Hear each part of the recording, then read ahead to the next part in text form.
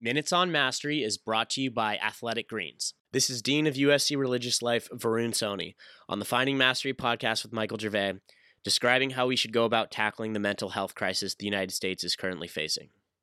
I have been really dismayed over the last 9 years to see the trajectory of my conversations with students. When I started 9 years ago, most of my conversations with students were, how do I live an extraordinary life? How do I live a meaningful life? There were these inspiring conversations.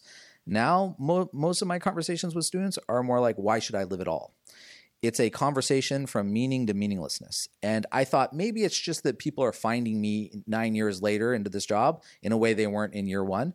But when I talk to other chaplains, when I talk to counselors on our campus and counselors across American higher education, it's the same story.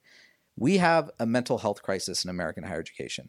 And I think elite research universities have some blame in exacerbating that crisis by only focusing on how to make a living and not how to make a life. And as schools become more expensive, they become more pre-professional. And people come to college to get better jobs and to make more money because colleges cost so much. But the mission of a liberal arts education should be to challenge students how to think, how to act, how to be, not just how to work a particular job. And I think we're missing part of that now. And so I think students come to college with all sorts of mental health challenges and issues for a variety of reasons.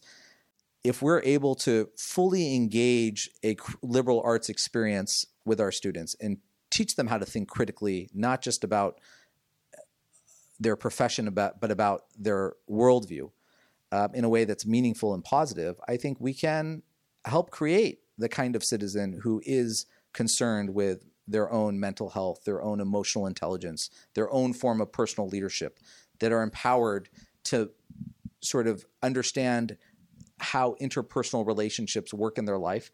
And what I found is the people who are most successful professionally are also really good in terms of emotional intelligence. They're not successful because they went to the right schools or got the right grades. They're successful because they understand what it means to be human and how other humans operate and what other humans need and how to be that person for others. Yeah, there's some good research around that as well. There is. EQ is a great predictor. Yep.